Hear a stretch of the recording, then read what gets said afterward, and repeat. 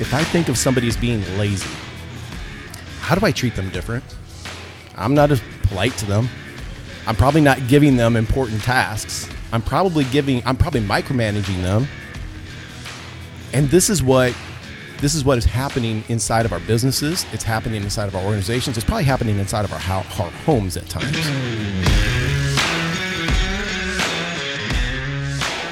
This is the 2120 Podcast, where each week, two guys take an idea, an experience, or a topic that we're passionate about, and we talk about it with you for 20 minutes. So I want to take you back. I want to take you back in a little bit of a time machine thing here. So I'm going to take you back to when I'm 15. My friend, Kevin, shows up at my house and he says, "Hey, you want to go to work tomorrow, make some money?" "Okay, what are we going to do?" He says, "We're going to pick tomatoes." I'm like, "What?" And I'm just thinking a garden or whatever. It's like, no, this is a farm. It's over by Urbana, and they're going to hire, they hire seasonal people to come in and help pick tomatoes. He says, pays good, it's $8 an hour. So back then, that's pretty good. That's really good. Yeah. And it's kind of fun. It's kind of easy. There's a couple cute girls there, too. I'm like, I'm in. Let's do it. So I show up the next You had me at cute girls. So I show up, and they kind of teach us, like, in 2 or 3 minutes, what's going on. It's a beautiful farm, right? It's this Cedar River Bottoms area. It's just absolutely beautiful over there. Pull us out on a wagon behind a tractor out to the tomato fields. I'm going, this is the coolest thing ever. And I start my row, and so basically you're just walking a row end to end to picking tomatoes. And now you're picking tomatoes that are in the right stage. You're not just picking every tomato because they don't all ripen at the same time. So there's a certain style of tomato that you're looking for. So they're mostly green, but they're starting to ripen, and so you need to be able to see that. So it's kind of like where the stem comes into the tomato, look for the color there. Yeah. If it's already mostly orange, let it go. By the time it gets to the stores, it's going to be rotten, okay?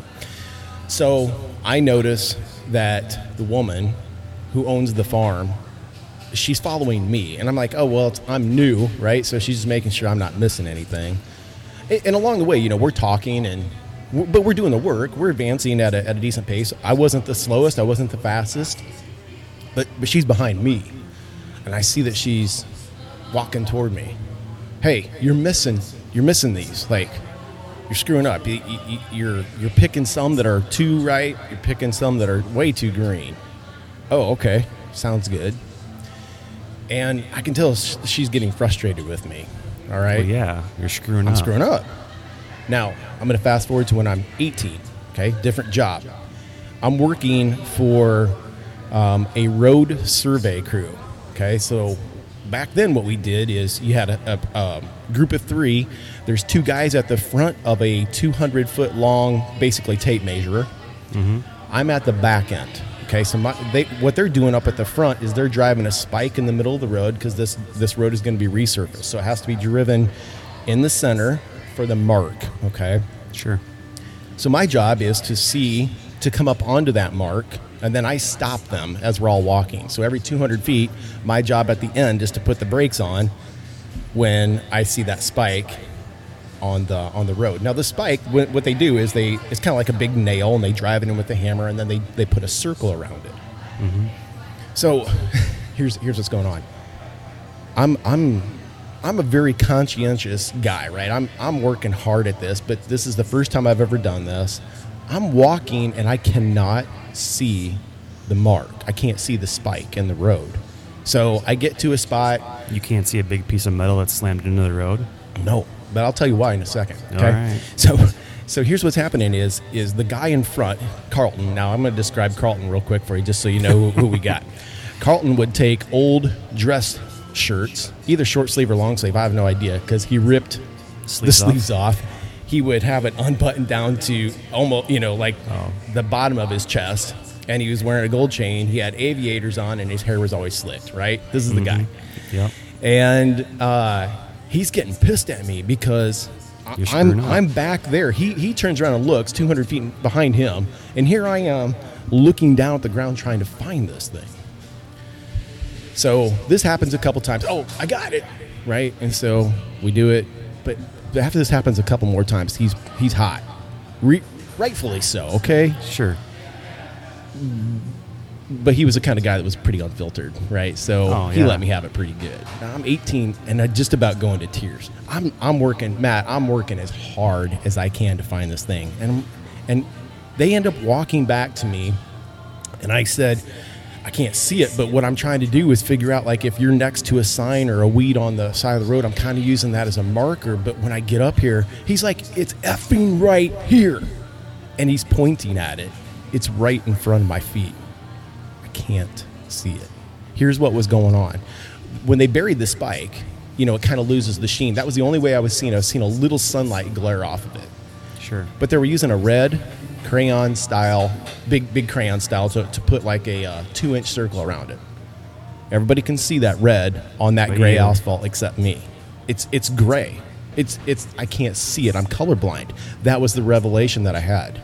That's why I'm telling you 2 stories where people misjudged me because I am colorblind. So guess what? I can't see orange and green together worth a dang. If you put bright fluorescent green or orange spray paint down on grass to like mark something, it all looks green to me. I can't see the orange. Same thing with this asphalt and this red. So what's happening is with Carlton and then Doug was the other helper, the other summer help guy. He's like, he can't see it. He's like, and sarcastically grabs a yellow and he's like, can you effing see this one? I'm like, and he puts a circle around, like, perfect. So I won him over later because I never missed again. Sure. And he ended up buying us ice cream a couple afternoons because it was hot. It's a crappy job doing that survey. It's easy, but it's still crappy. And the reason I wanted to bring this up today as part of this conversation is, how many times do we tell a story about somebody else when we don't know the whole picture? The lady at the farm thought I was lazy. She thought I was paying more attention to other people, that I didn't care about her tomato crop. Carlton thought that I was lazy, that I was spaced off, that I wasn't doing my job. Neither were true. In fact, in both of those cases, I was trying so hard. Like, I was like, this sucks. Like, what's wrong with me? And when the big epiphany that I had was when Carlton moved to that yellow and it was good, everything started to click. I've done this before to others, and it's so, it's been done to me. I'm sure you can relate to this, but there are stories that we tell about others. We tell ourselves. And so now think about this. If I think of somebody as being lazy, how do I treat them different? I'm not as polite to them. I'm probably not giving them important tasks. I'm probably micromanaging them. And this is what is happening inside of our businesses. It's happening inside of our organizations. It's probably happening inside of our homes at times. And if we just step back for a minute and we start to look at some of the facts, or we start to look and stop telling those stories, we're going to see something different. Yeah. The crazy thing is, how long have I known you? I don't know, 3-4 years. And I had no idea you're colorblind. Most people don't. I mean, I can see orange. I can see green. The people always tease me. Well, do you know when to go at a stoplight? Well, yeah, I can see the red. I can see the green just fine there. But when you put certain tones together, I can't see them at all. And so it's not really much of a handicap. It's never really stopped me, except for those 2 jobs in particular. It really gave me some issues. Yeah, I have another buddy that is colorblind too, and I found that out. And he brought his bike in to get some work done in the shop, and he wanted some new accessories, new bottle cages, and all this good stuff. And he told me what he wanted, and knowing that he was colorblind, I put like pink cages on his bike, and he had no idea for the longest time that he was riding with pink cages. But no, like, you just sparked. There is going to be a young gentleman that will be my replacement. Yeah, and I put him on a lifetime probation, which doesn't exist. Like, there's no such thing as a lifetime probation. I was going to say that. You can't put someone on a extreme. But it was just one of those things where I saw so much killer potential in this kid, and he needed to see it. He was struggling, making it to work on time. We're working with him. We're giving him all these opportunities, all these shots to make it. And, like, I'm at a point now where I'm like, if you're late again, you're gone. But what I found out later in life and I don't know if he knows that I know this, but he was helping his dad doing overnights, cleaning things and working with his dad. Yeah. But like the pride there, like he never let anybody know, that he was putting in all these extra hours, helping his dad do a job, and I'm ready to freaking fire this kid. Yeah. Wow. And you fast forward in life to where we're at today. He's my replacement. Like he figured it out. He put some systems in place. He committed to making it happen. But I could have easily said, you know what, enough's enough. I'm done. Like, we're not dealing with this anymore. You're not going to make it to work on time, so you're not going to work here. And so, and I know punctuality is high for you. Yeah, it's super high for you. Like, it's I'm like early. if I'm I always beat you early. to the coffee or to the podcast time here, Yeah. and it's very You're rare, smiling. I'll let you know. Yeah. Yeah. Punctuality is big for you. So, But- I could see why yeah. that would. But I easily, like, I didn't even think about asking questions about, hey, like, I just assumed, you go home at night, you go to bed, you're just staying up too late, you're screwing around, whatever it may be. Yeah. Where, no, he wasn't. He was driving all over the state of Iowa to help his dad do things, and it's like, holy shit. Like, I could have lost, like, if something wouldn't have changed, he would be gone.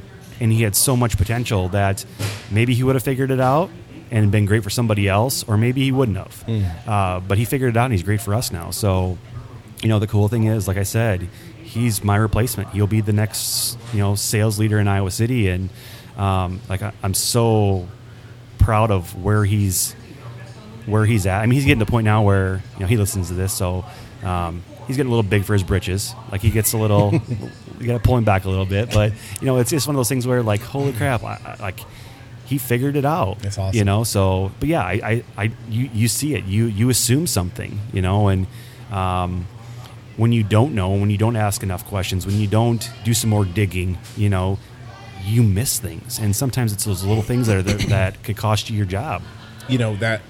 That to me is something that I do enjoy talking with others about, because one of my big things is busy leaders. Mm-hmm. Busy leaders don't make time for stuff like that. We're going at a pace; it's too quick. We're walking fast, heads are down, and we just don't notice stuff. And that's when we can start making those assumptions. We start building a story in our head about that person that's probably wrong. Yeah.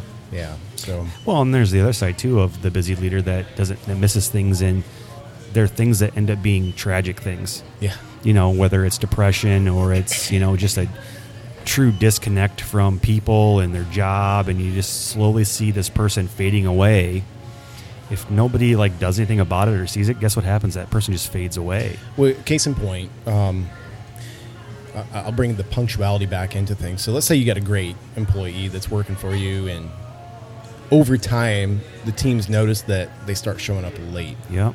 There's two ways people usually deal with that. The first way is hey, you got to show up on time, right? We just enter into I'm going to write you up. You got to be in your seat. We expect you to be here at this time, or whatever it is. And the other way is to look at it and go, what's causing that? Because it hasn't always been that way. So what's going on? Mm-hmm. And I think that is the difference between an average or maybe a poor leader, who's the one that's just jumping into action and says, you got to be here, not asking questions, not trying to figure it out. And the difference between them being a great leader, which says, okay, if I look back at the record here, they're exemplary. But over the past 6 weeks, I've noticed a decline. And that's where it comes back to being, are you an approachable person as a leader too? Because now maybe that person who's been showing up late is afraid to tell you that there's something serious going on in their life. Maybe it's a relationship. Maybe they're going through a divorce. Mm-hmm. Maybe they have a medical diagnosis somewhere in the family. Again, being able to relate to that person, ask and figure it out, and not tell a story is so vital. That's what keeps people around, is when you get engaged with what's going on. And it isn't just about the X's and the O's and the numbers and the KPIs, et cetera. You're starting to just check in. You doing okay? How is things going? And you got to be approachable, because if you're not approachable, people will hold information from you. Yeah. Your crew is your number one focus. Yeah. In any business or any whatever your profession is. You know, and like you could talk about buy-in, you could talk about like stuff we've talked about before in podcasts, but you know, if your team truly knows that like you have each other's backs, like it's easier saying things when they screw up. You know, they can fall on their sword a little bit easier and go, you know what, I owe it to you to let you know that I'm kind of struggling right now. Mm-hmm. You know, but there's also the pride thing of like I don't want anybody to know. Oh, like, for sure. I'm in a bad spot right now. I don't want to draw any more light to it. I'm gonna do my best every day, but the best isn't the best because like this is affecting something major, you know. And gosh, that you know, leaders that are not involved, they miss so much, and you know the whole fade away is real. You know, you see people just slowly fade away in business and then they're gone, you know, for whatever reason. But like you got to be involved, and you have no idea how important even a 10-second conversation is with a person that just you give them the time of day for 10 seconds. It's like, ooh, like they just got a little bit better because of it. But the hustle and bustle of our businesses and our life, it's hard to make that happen. You have to force yourself to make that happen sometimes. Well, I don't disagree with anything you just said, and I actually really like that you said you have to force yourself, because that's the mark of anything. If you're going to be present, you have to be intentional about that, to take action, that I am going to be present, that I am going to carve out time. This is why, you know, I learned early in my leadership journey that there was power in proximity, meaning spending time in a commons area, whether that was like a break room or a lunch room, a workout room. We had all sorts of those things, and the power of being close to people and just being real. Because as soon as I went from a manager to a VP, people treated me different. And when I went from a VP to the chief culture officer, people treated me different again. And so I was pretty aware of that, because suddenly I was perceived as higher authority. I had more power, etc. But I'm still the same person. So I went out of my way. I was very conscientious to make sure that I was still approachable. That meant my door did remain open, but the door remained open for me not to just have people come into my office, but as a reminder, like, get out of the office and go and, you know, meet with them. Sure. And just be real. And it was in those times when maybe, you know, we would go out for walks together, whether that was at lunch or it was just sort of an afternoon, hey, impromptu thing, let's take a walk. Well, those would turn into business meetings, but because we were outside of the conventional room, we were having different levels of conversations. It was freer thinking. We were more, I don't know, imaginative. And it was really neat to see those things happen, because if it was just a scheduled, hey, we're going to sit down for 15 minutes, and those are still important, by the way, to do in an office, we would stick to that. But it was when we went out of there and we got to like having a coffee or taking that walk that breakthroughs would happen. That was really fun for me. Yeah. You know, great leaders are experts of putting puzzles together. Yeah. And you talked about working in close proximity.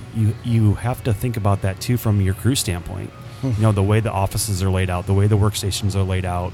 You know, do you put someone across someone that it is gas and fire? Like, it's just, this is not going to be good, but this is where they're going to go. And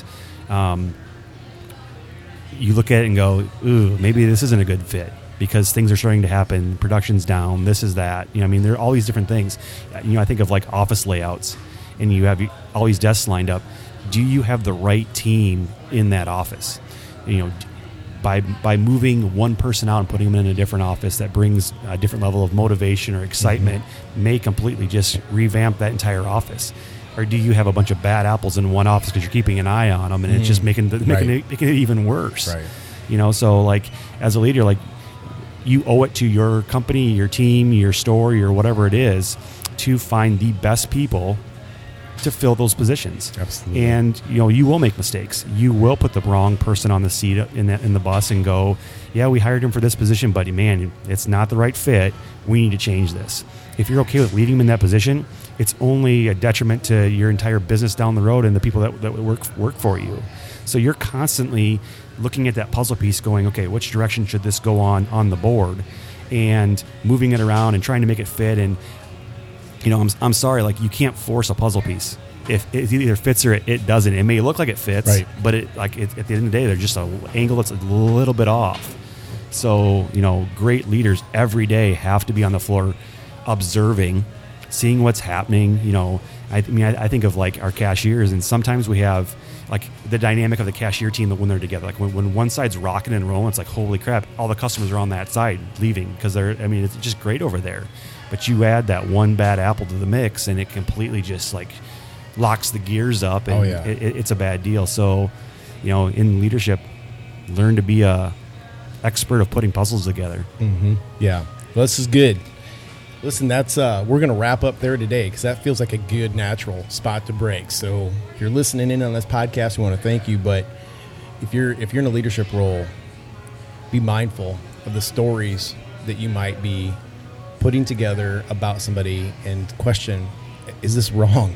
Am I wrong about this? Could I be wrong about this? And that's the way you get to activate people. So thank you for listening, Matt. Good conversation today. I'm Jim. I'm Matt. We'll catch you next time. Well, we hope you enjoyed this episode of the 2120 podcast. Hey, everyone, this is Jim, and Matt and I want to ask you for a favor. If you've gotten something out of these conversations, if you've been entertained, or maybe you've learned something valuable that will help you improve or your business improve, then the best way to pay us back is to like this podcast, give us a review, and let others know about it. And that will help us fuel our fire to keep going and keep bringing you awesome content. We'll see you next time.